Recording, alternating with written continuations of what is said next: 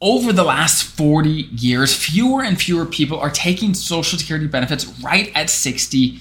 Today, we're going to talk about 3 reasons why this is probably happening so you can have some context on whether you should start your benefits at age 62. So if you're new here, great to have you. My name is Dallin Hawes. I'm a financial planner and CFP, and I absolutely love helping federal employees retire every single day comfortable and confident. So here are the facts. Over the last 40 years, well, let's start 1980. In 1980, about 50%, half of everybody who started Social Security benefits started right at 62, as soon as they possibly could.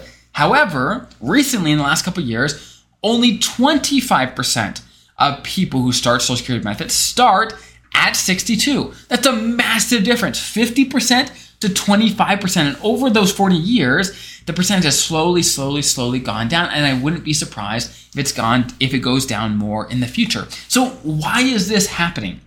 So in my opinion, there are 3 main reasons why this could be happening.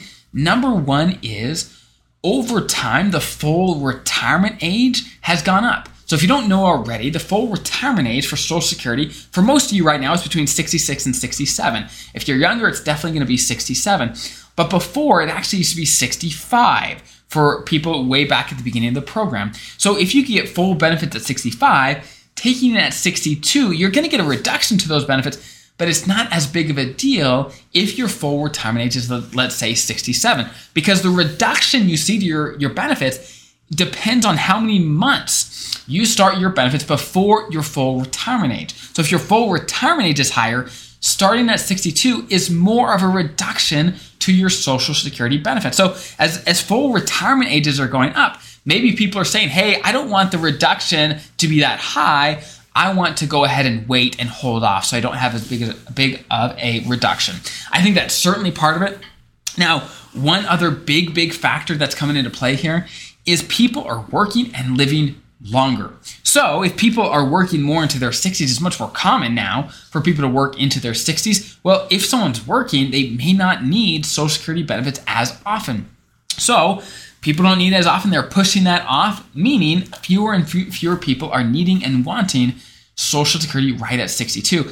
And honestly, number 3, the third reason I think people are taking it less at 62 is there's better information and resources out there online on some of the strategies that people can use to get the most out of Social Security. Now, don't get me wrong. For some people, they should take benefits at 62, but certainly not everybody. And honestly, I think it's a good thing now that people are taking it less at 62, where in the past, I think way too many people did, where it didn't even make sense. Nowadays, you're welcome to take it at 62 if you really want, but there's some other factors and other things that you need to think about that goes beyond just your own life expectancy, especially if you're married. There's a lot of things to think about. Social Security is a beast of a program. There's a lot of factors there.